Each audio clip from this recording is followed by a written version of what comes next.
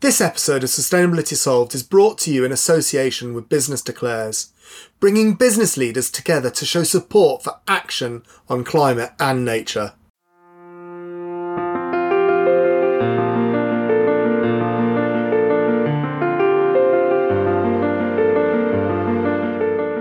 Hi and welcome to Sustainability Solved, the Sustainable Business Podcast. I'm Will Richardson, the founder and CEO of the Green Element Group, incorporating Green Element, Compare Your Footprint, and of course, Sustainability Solved. We've been empowering organisations to manage their environmental impacts for a just and sustainable world since 2004. And I'm Charlie Luxton. I'm an architectural designer and I focus on sustainable buildings. This is our first podcast of 2024. Happy New Year, Charlie. Happy New Year, Will. I hope you had a good Christmas. Yeah, it was good, actually. It was very nice. It was very nice indeed. What did you get up to? Family, and actually I managed to go skiing, which was good. And there was snow, which is good, considering the way snow in the Alps is changing. And I haven't skied for years, and I really enjoyed it. And I took my kids and tried to teach them with mixed success. An 18-year-old girl is not easy to teach to ski. A 16-year-old boy is quite easy to teach to snowboard. That's what I sort of learned. And are they up and running? Are they able to go down? They got it in the end. Awesome. And you? What did you do? I had the in-laws over. I had my other half's sister and brother-in-law and kids for 3 weeks and parents-in-law 3 weeks for 3 weeks at home. Excellent. Back to work. No, if I'm honest, it was brilliant and I loved it because it was just busy and it just got you out of work because I just wasn't able to think about work because I had kids running around and doing everything. And then we went up to the Cairngorms for the snow as well. So we got a bit of skiing in as well. Very nice. Nice. Excellent. So this is our first podcast of 24. We thought we'd start the year by talking about some of the big things that are coming up for sustainability in the next 12 months and also do a proper, slightly overdue welcome to you, Charlie. Yeah, no, it's kind of funny. We sort of slipped straight into doing a few very interesting conversations, sort of under the radar. And yeah, no, it's nice to sort of have a chat and actually talk to you also a bit more about your journey into sustainability and why you are where you are now. I know, I'm actually enjoying it because we've known each other for so long and we talk at family events and we're not related, but you're married to my cousin. And I think you and I are the only no, I can't say sustainable people, but people who work in sustainability in the family. That's probably more fair. I'm not sure there are any sustainable people, if I'm totally honest, anywhere. You know, it's a sort of. I'm not sure that's totally acceptable. You know. I would say that everyone is a sustainable person because the pure definition of sustainability is you're not over-exceeding. And if you are over-exceeding, then you'll die. So if you're alive, you should be sustainable. So let's ask you a bit about your involvement in sustainability. So most people know you from hosting TV shows about housing. It's not only housing, is it? No, it's wider architecture in the past. And I've done sustainability stuff and I'm doing a sort of bit of history stuff and yeah, all kinds of things really over the years. I mean, I've been doing TV over 20 years. So, you know, in that time you cover quite a lot of stuff. It's not all about sustainability within TV, is it? But has it transitioned into it or was it always at the beginning and it's just in and out? So my journey into sustainability is one that starts probably when I was about 17, 18 and I was quite interested in alternative issues. Well, actually, I think if it goes right back, I grew up in Australia until I was 9. And I remember this big thing kicking off about logging the virgin rainforest of northern New South Wales when I was a kid. And it kicked off a bit and there was a lot of people talking about it because we used to go out to the bush as kids and I really loved it. It was the most magical place in the world to wake up in the bush in Australia and the dawn chorus is just stunning. And I sort of got a real connection, I think, to nature. And there was this big the loggers were like, you can't stop us logging the last of these rainforests because it's our job. And I remember someone saying, yeah, but you'll log them for the next 5 years, then you won't have a job and there won't be any rainforest left. And I remember as a kid going, oh yeah, that makes a lot of sense. Like, this is really stupid. And that's sort of like, and I only really thought about this a few years ago when I was talking to someone else about where it came from, my interest.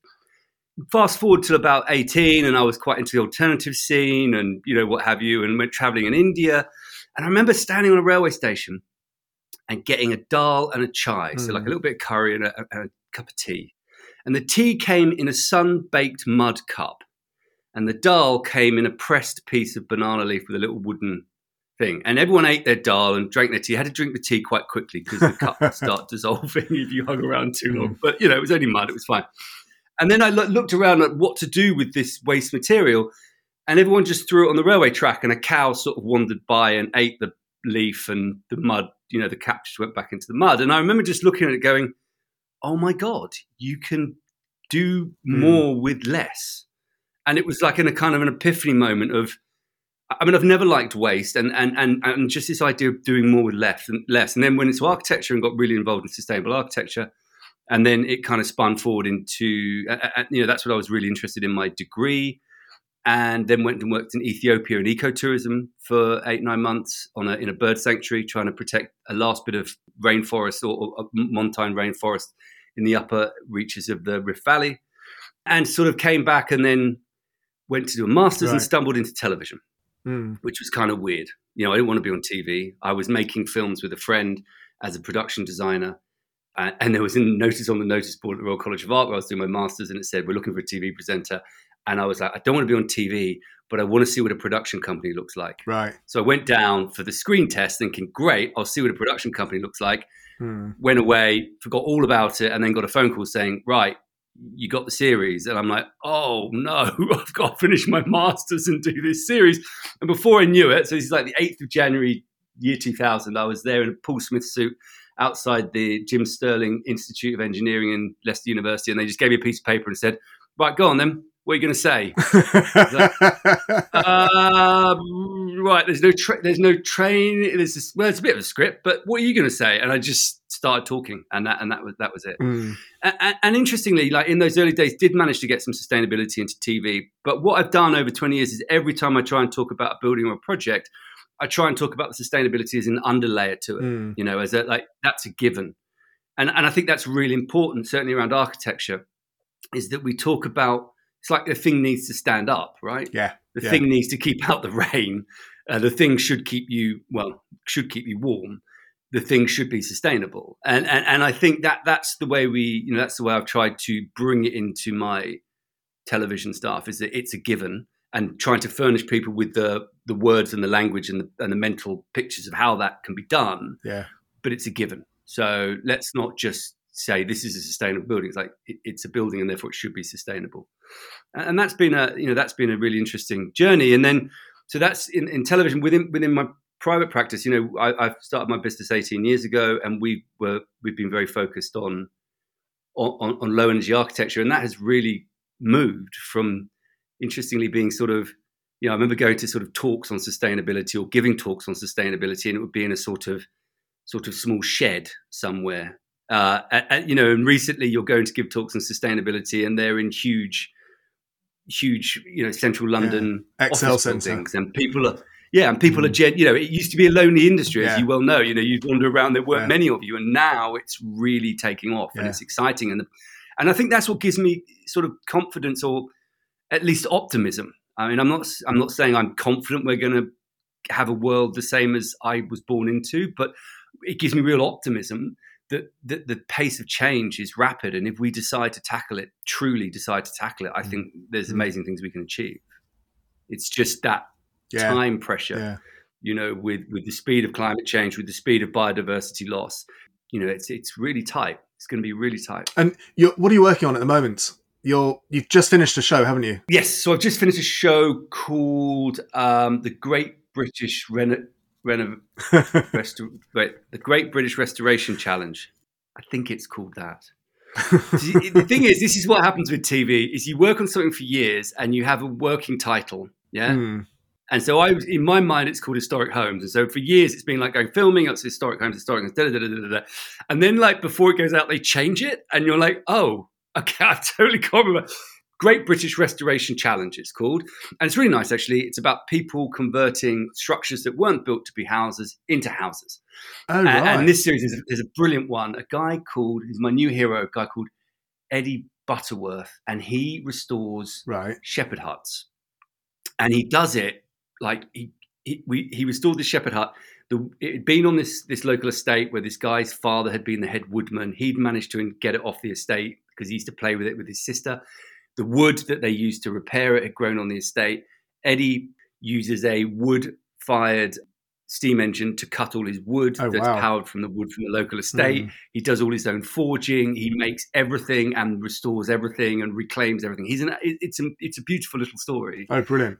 I look forward to watching it. And I think what's really encouraging about this is when you meet people, a lot of them are really pushing the sustainability well beyond what building regs is requiring, because they understand that actually a really low energy home is a better home. It's more comfortable, it's cheaper to run, and it's going to be a better investment in the long term and healthier.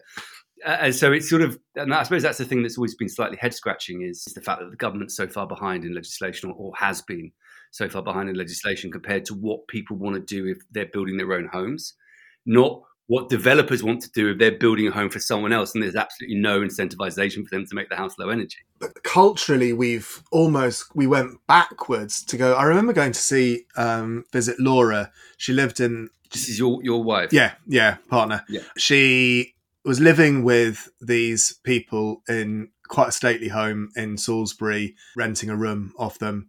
And they had these very old posters in one of their downstairs rooms, and they were from the early 1900s, i.e. 1905 era, and it was turn off your lights, don't waste energy, don't burn too much oil. They were all environmental posters, and I took pictures of them, and then I ended up searching for them online, and I wrote a big blog article at the time. This was about 10-15 years ago, and it was really popular, but it just dawned on me that we were talking about this then. There wasn't a climate change then, but people recognized, why are you wasting so much? You're wasting energy, you're wasting food, you're wasting all these resources. And I just find it fascinating that now we're almost wanting to be driven by legislation. I just find it's bizarre that culturally we've kind of been driven by excess for so long, and now we're almost reinventing the wheel.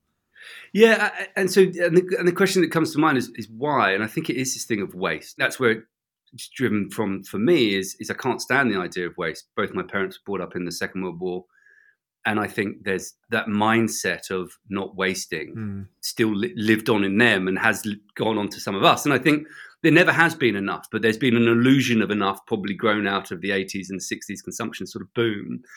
But it was never there. It was an illusion. There's never been enough for everyone to have everything they want, because the impact on the planet is too high. And that's what I really love about sustainability, is doing less with more.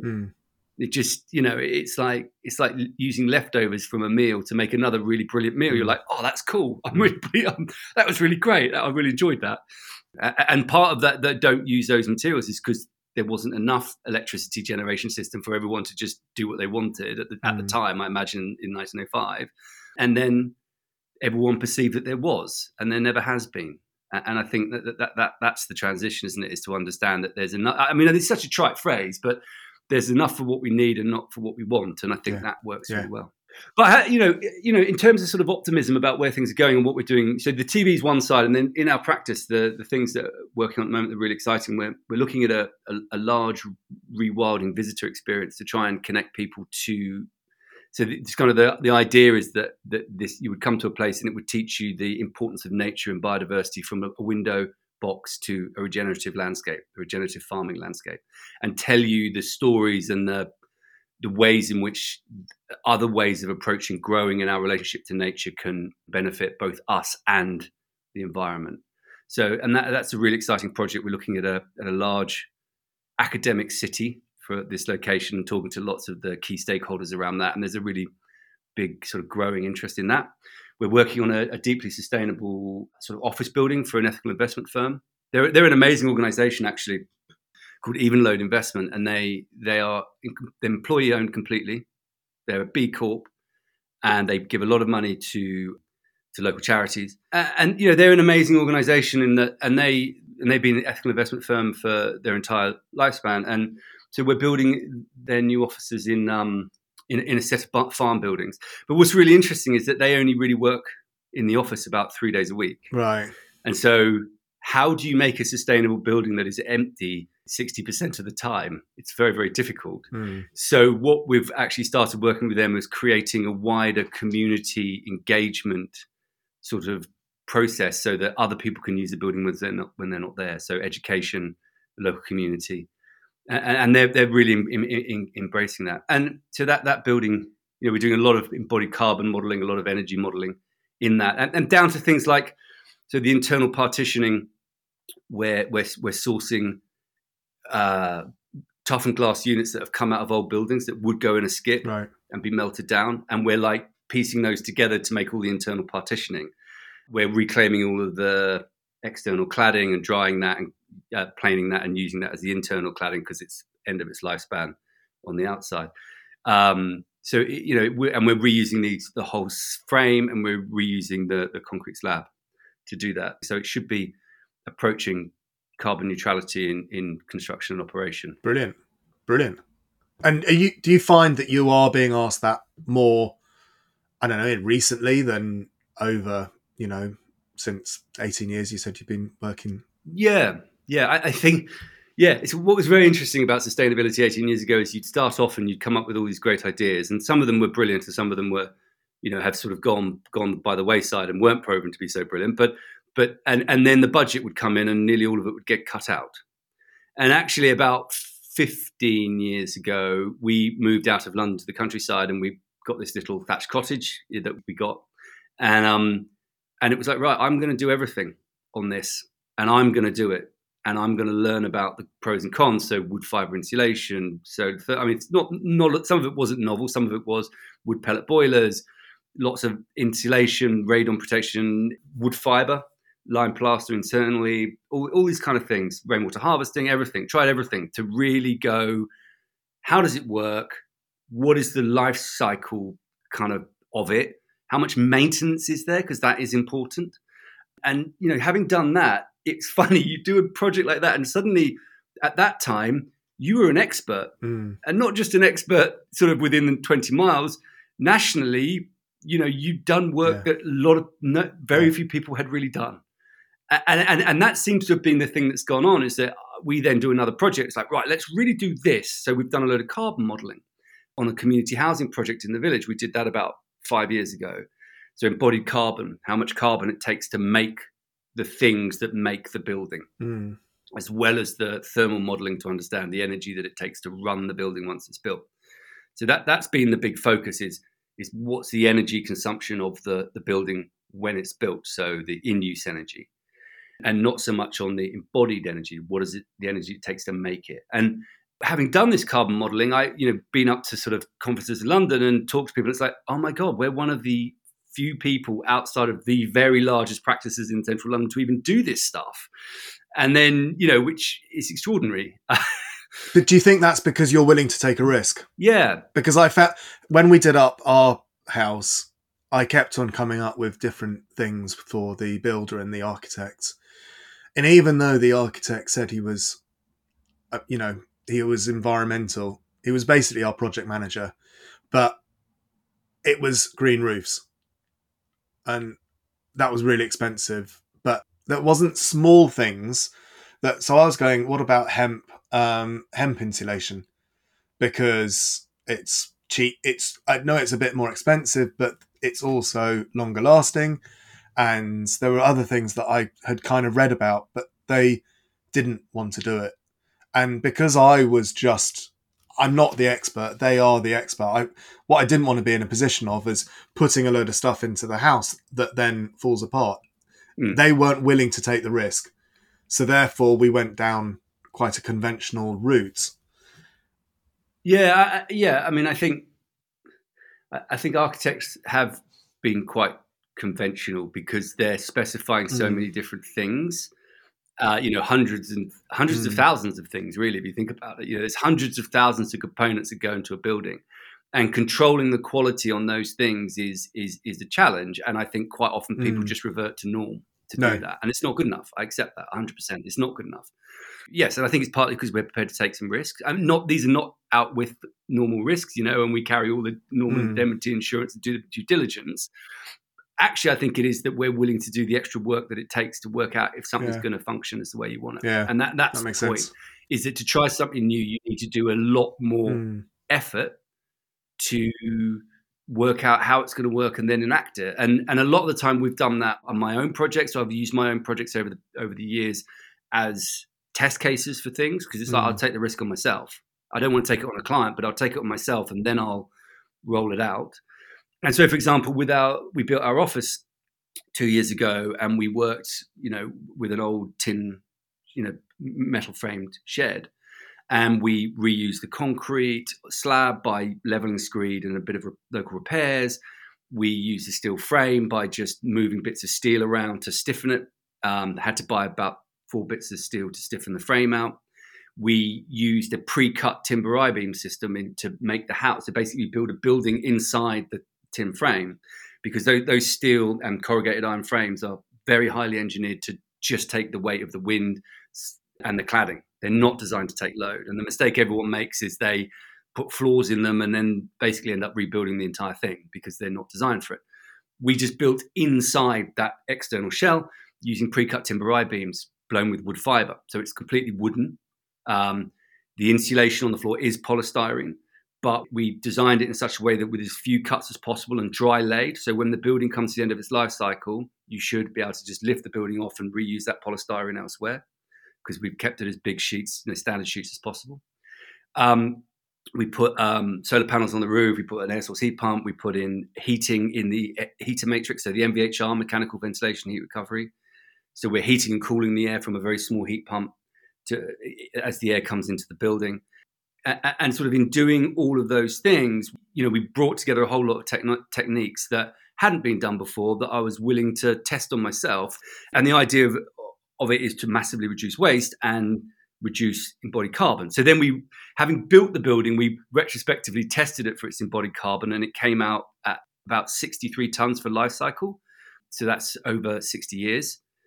And we're now looking, and we think that that sits in a 3.5 acre plot, and we're planting lots of scrubland and wildflower and trees. And we think that over about 25 years, we'll offset that, we'll drive that carbon into the soil, and it will be, again, carbon neutral. So we tried that on ourselves, and now we're rolling that out for this big ethical investment company. So I think there's something about taking risks. And if you do it for yourself, you tend to go a bit further and take a bit more risk. And I think that's really important. And that's, I think, really been the driver for everything we've done in Charlie Luxman's Design. And was, that building that we did, the Architects Journal is like the main architects magazine, like weekly magazine journal. And we won the Small Project Sustainability Award. And it's a small project because it's below £350,000. And because we've done all the carbon work, and and so that's really interesting. You start off going, I just want to do this really well, and then you go and enter awards, and people are like, oh my god, this is way beyond what most people are doing, and this is pretty exceptional, and hopefully you can tell stories about that. Brilliant.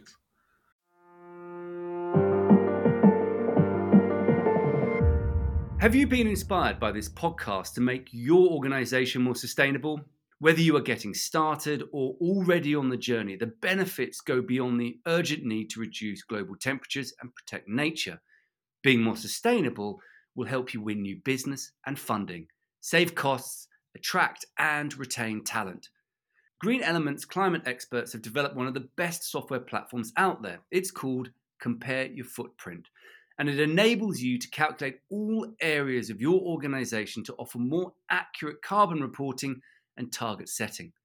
Green Element Group's experienced and friendly team can support all types and sizes of company anywhere in the world. Visit greenelement.co.uk/podcasts/promotion and quote podcast, all in capitals, for a 20% discount to get started on your environmental journey. Terms and conditions apply.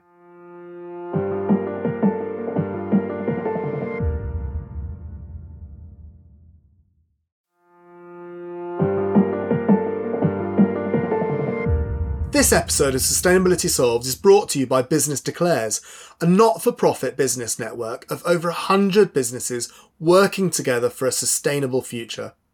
I'm really pleased to be able to join forces with Business Declares for this podcast, as they are a cause close to my heart, and I already volunteer to them offering advice, attending group meetings, and helping set up and promote events, like the recent Q. I would encourage you to join as a member today so you can get help accelerating your action on net zero and nature targets for your business and grow your network of forward-thinking green business leaders. You can find out more information about upcoming events and how you apply to join at businessdeclares.com.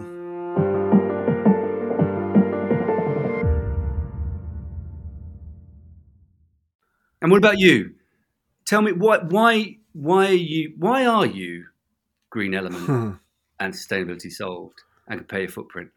What is that journey? So it's funny, I think very similar to you, a very common theme through early childhood, picking up litter on Wimbledon Common with my gran. I've got very fond and vivid memories of walking around Wimbledon, and Abu Dhabi as well, actually, around the beach there. And I think I remember that time fondly. I was reading my school reports the other day. Mum was getting rid of them all. And when I was about 15, I did a talk on climate change. And the school report said, I can't quote it exactly, but did a somewhat erratic, out of the blue talk on climate change. Interesting, but strange nevertheless. And I think, and I had completely forgotten about that. It's completely. So I was clearly impassioned enough to want to do talks on climate change at that point. Because you got to remember, that was the late 80s. And we knew about climate change really to start off with in the late 50s, early 60s. So it had still been around for 20, 30 years at that point. So it was in the academia and it was around, which is worrying that we're now 24 and we're still talking about trying to tackle climate change. And then I actually did my first degree, the thesis on how people perceive the effects they have on the environment whilst partaking in sports within the Cairngorm region. So I work in sustainability and I live in Scotland, which is kind of strange. But, 20 years on, I'm almost reliving my university, and that was a hospitality degree. So there's, and then back in 2004, 2003, I did a master's and set Green Element up in 2004. I think partly driven by the fact that I travelled a lot in my 20s and I wanted something to do that I was actually interested in. I think I was a bit lost. I was a bit I had been a wine merchant, I'd been a travel agent, but I needed to get my teeth into something that actually interested me, I think. And also something you believed in? Yeah, totally. Ultimately? Yeah.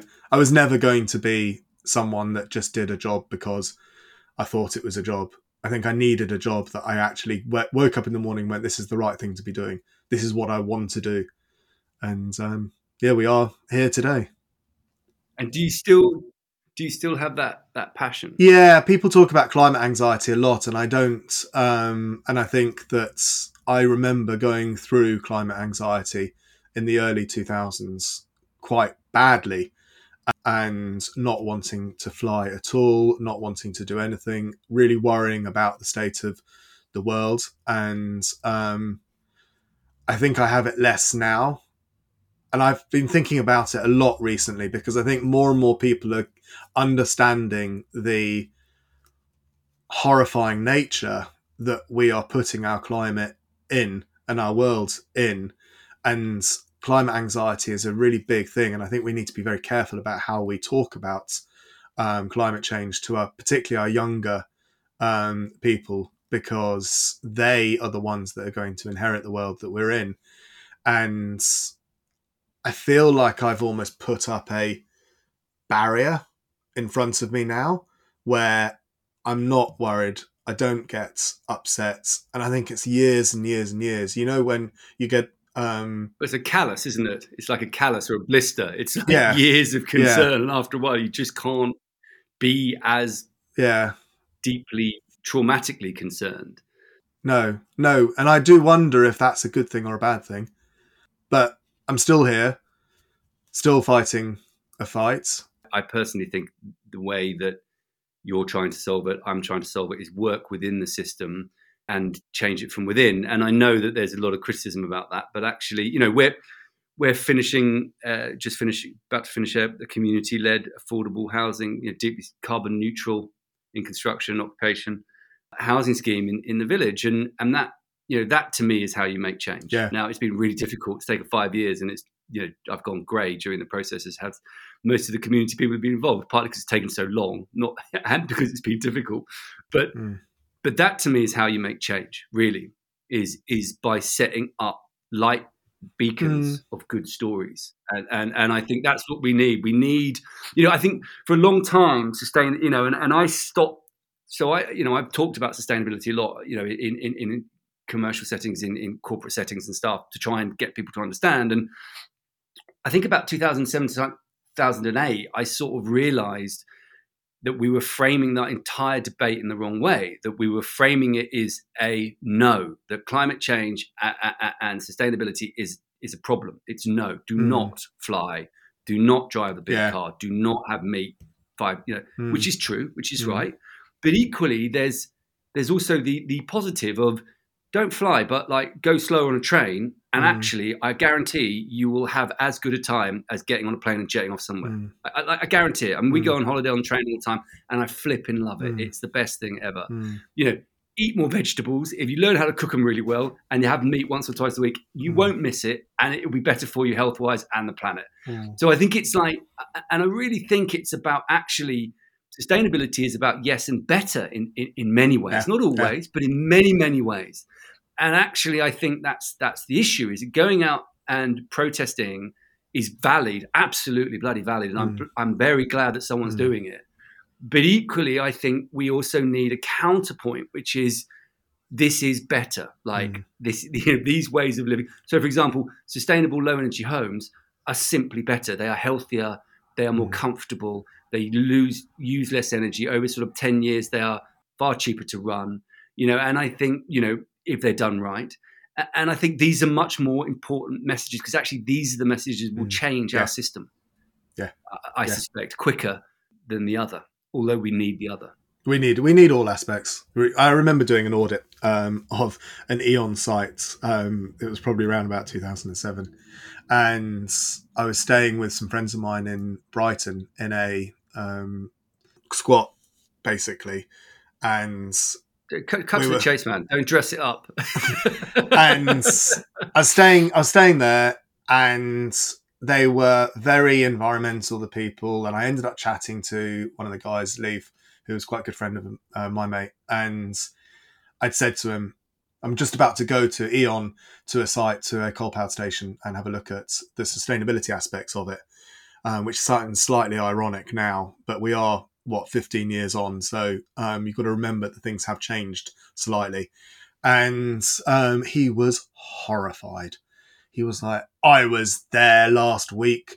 We were protesting. It was part of Greenpeace. We were protesting. I was in charge of this camp, and my girlfriend was one of the people that climbed up one of the towers, and I can't believe that you were there for environmental reasons. And I then ended up going to the site and then talking and saying, oh yeah, I was with some friends over the weekend, and actually they were the people that were protesting outside, and they were equally as horrified. I can't believe you're friends with these people. And I was looking at them going, you are on an environmental audit, so therefore you should be actually going, actually we need all aspects. The only way society is going to change is you have people that are willing to take risks, you have people that are working on the inside, you have people that are willing to throw money at it, and that's part of taking risks. You need everything.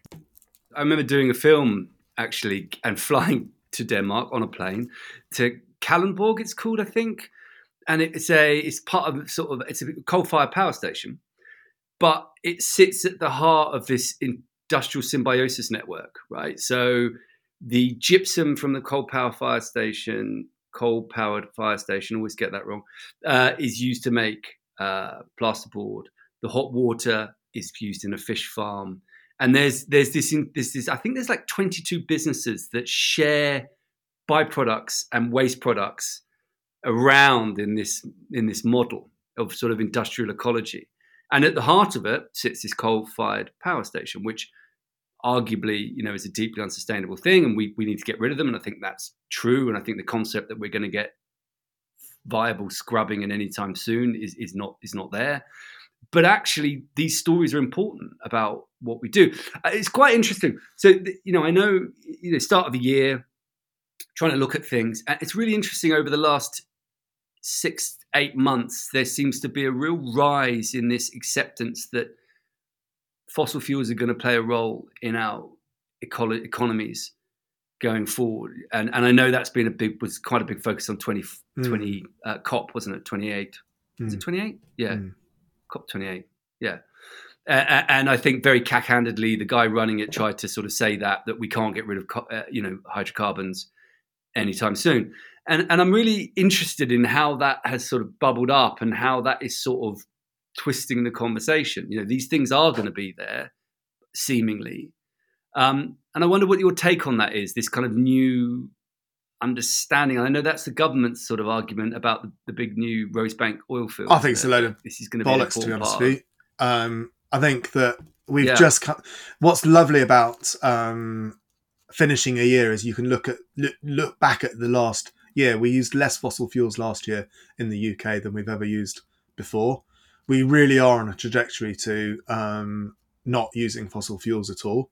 So I think the government what they're not doing is actually looking at the actual usage. They're looking at their pockets and looking at how much money they can earn from fossil fuel companies giving them donations. But what they're not doing is actually thinking about the country and thinking about what we are actually able to use and what we can do.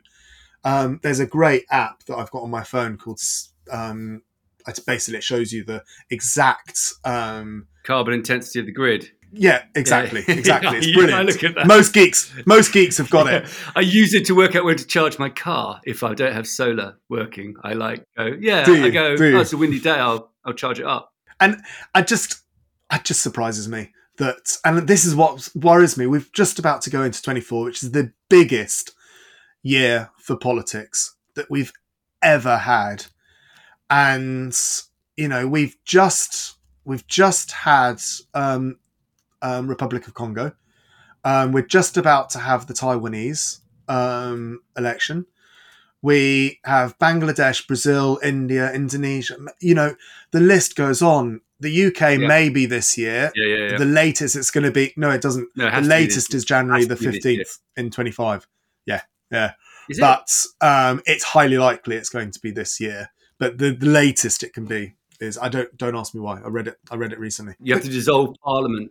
So it could be 6 weeks after we put it about that date. Yeah, okay.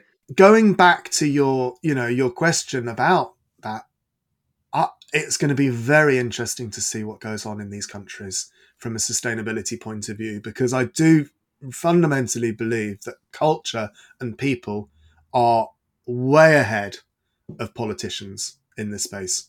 I did believe that, but I think 2023 is sort of slightly... I think there's been an unwinding. I think you've seen it in this country, and I think what Rishi Sunak did was opportunistic and destructive and vandalistic. His sort of breaking down of the kind of compact between the various political parties that we were pushing towards carbon neutrality or zero carbon 2050, and that was sort of like a sacred cow, and he has taken that and put that back in the political arena, which I think is so destructive. He will never know. And I despise him for it, because it was a cheap grab at some votes, basically. You'll see, I think if Trump gets in, we've got real trouble around the sustainability side. And actually, even in Germany, there is starting to be, who have traditionally been, there's been a complete understanding that this is the way it is, this is where we're going. That is starting to be challenged by some of the pushback to policies there. So I worry that the right wing, the right wing press is sort of gaining momentum and now seeing sustainability as being back on the agenda as one of the buttons to press.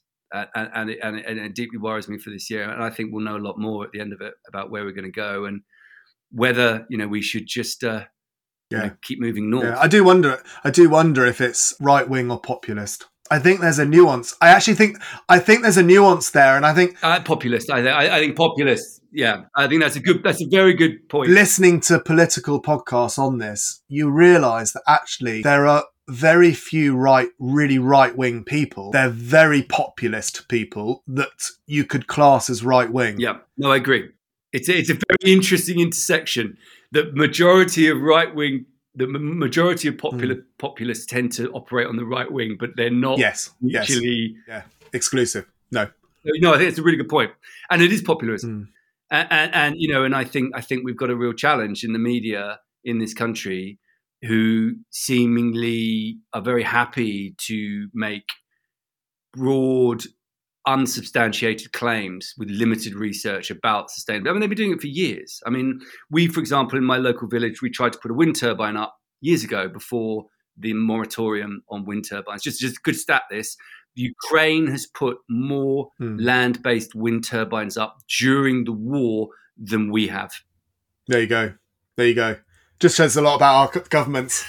It's like, and we've got 40% of the wind potential of this country. I mean, are you kidding me? I know. Are you kidding me? Anyway, we tried to put it up and say, look, this is a community-owned wind turbine. We can get a mortgage. We've done the Met Mast. We're going to make about 70,000 quid a year back then. Now imagine what we'd be making when it was like 12, 14p a kilowatt.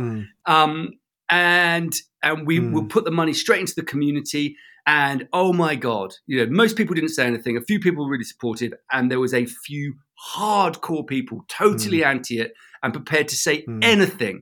Like they never pay, just make stuff up. Literally just making stuff up without any research about.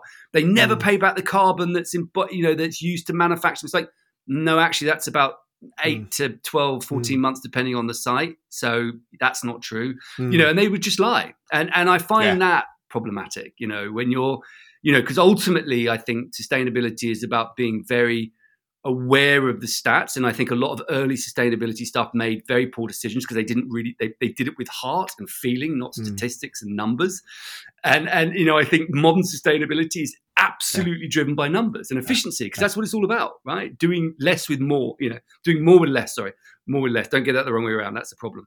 Doing more stuff with less. So it feels very asymmetric. And that's what I find challenging, is that, like when you try and get scientists during the pandemic arguing against people that will just make stuff up and speak from the heart, it's, scientists won't.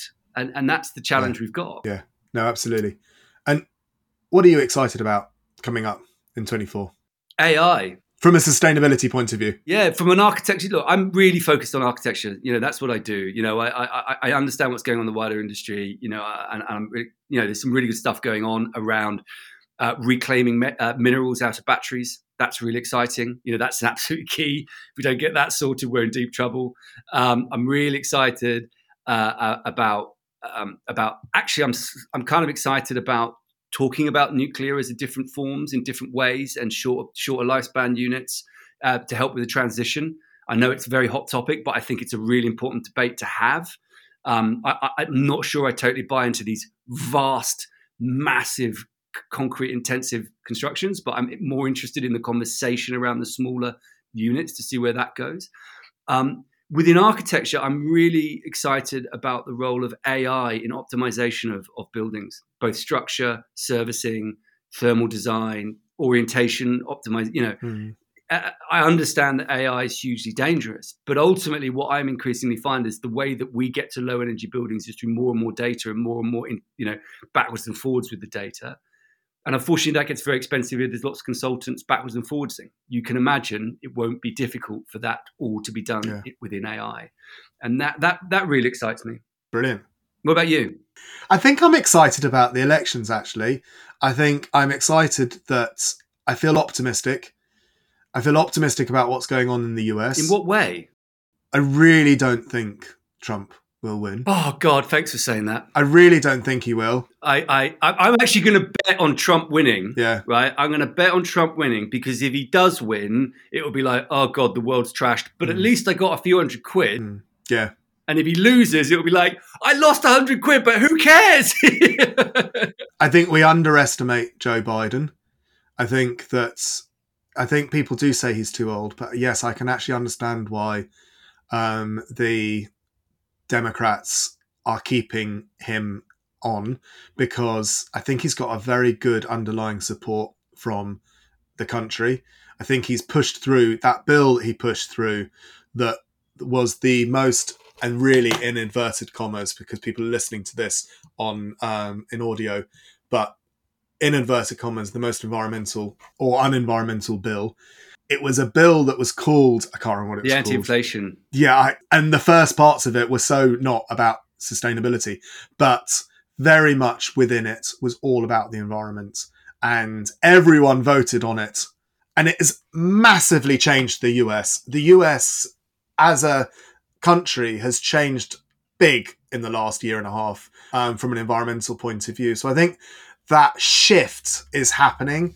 I think that we are caught up in our media suck, and our media want to tell us that Trump's going to win because it sells things. I remember talking to a friend of mine when I first got into this. She was a reporter, bless her, for the Police News, so she wasn't a big journalist. But I got quite drunk and had a massive rant at her about why wind turbines weren't a part of our landscape and a part of our energy grid.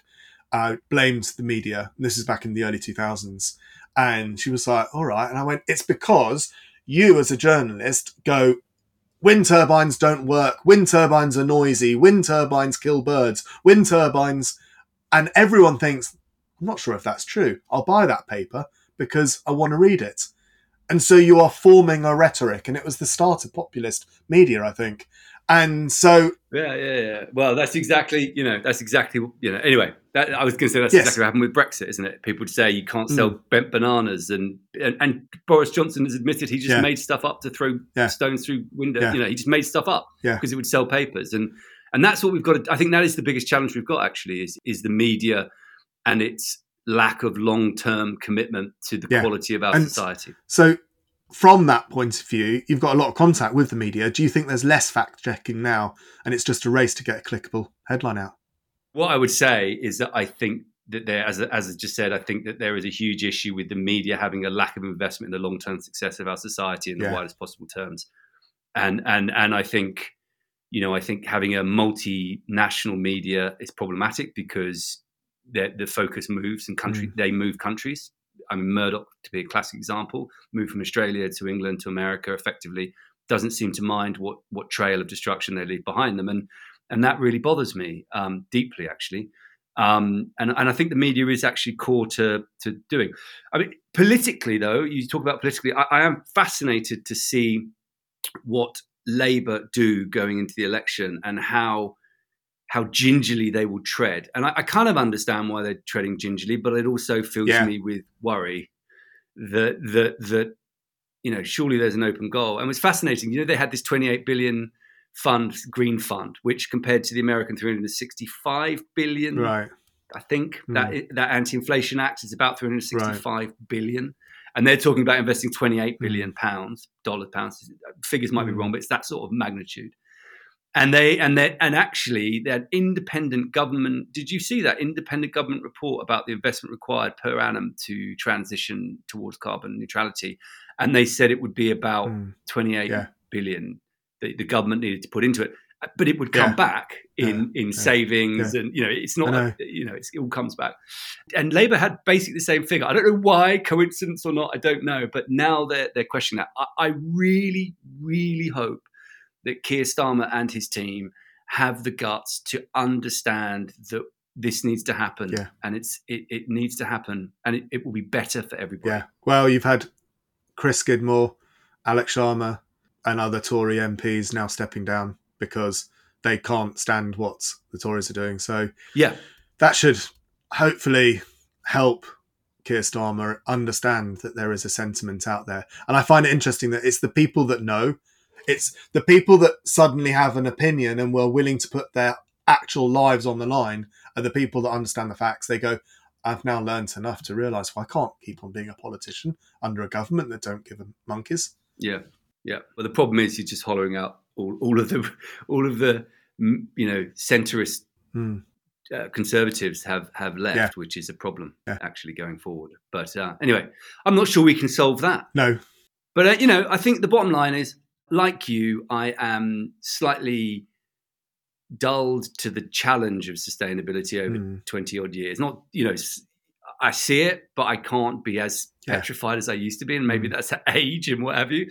But I'm also I'm sort of optimistic about the things that are going on within our industry, within the architecture and construction industry. Elements of it are really exciting. And I can't wait to get stuck in this year and push the agenda further. That's it for this episode of Sustainability Solved. Next month, we're going to be talking to Ian Pritchett of Greencore Homes. They are a developer company trying to disrupt the way in which new housing is provided in this country. And we're going to be talking to him specifically about planning and its role in sustainable transition. So if you're trying to be more sustainable this year, you can help others to learn about green issues and increase the visibility of this podcast by leaving a quick review in your podcast app. If you're in Apple Podcasts, for example, scroll down to the bottom of the main podcast screen and click on Leave a Review. Thanks for listening. I'm Will Richardson. And I'm Charlie Luxton.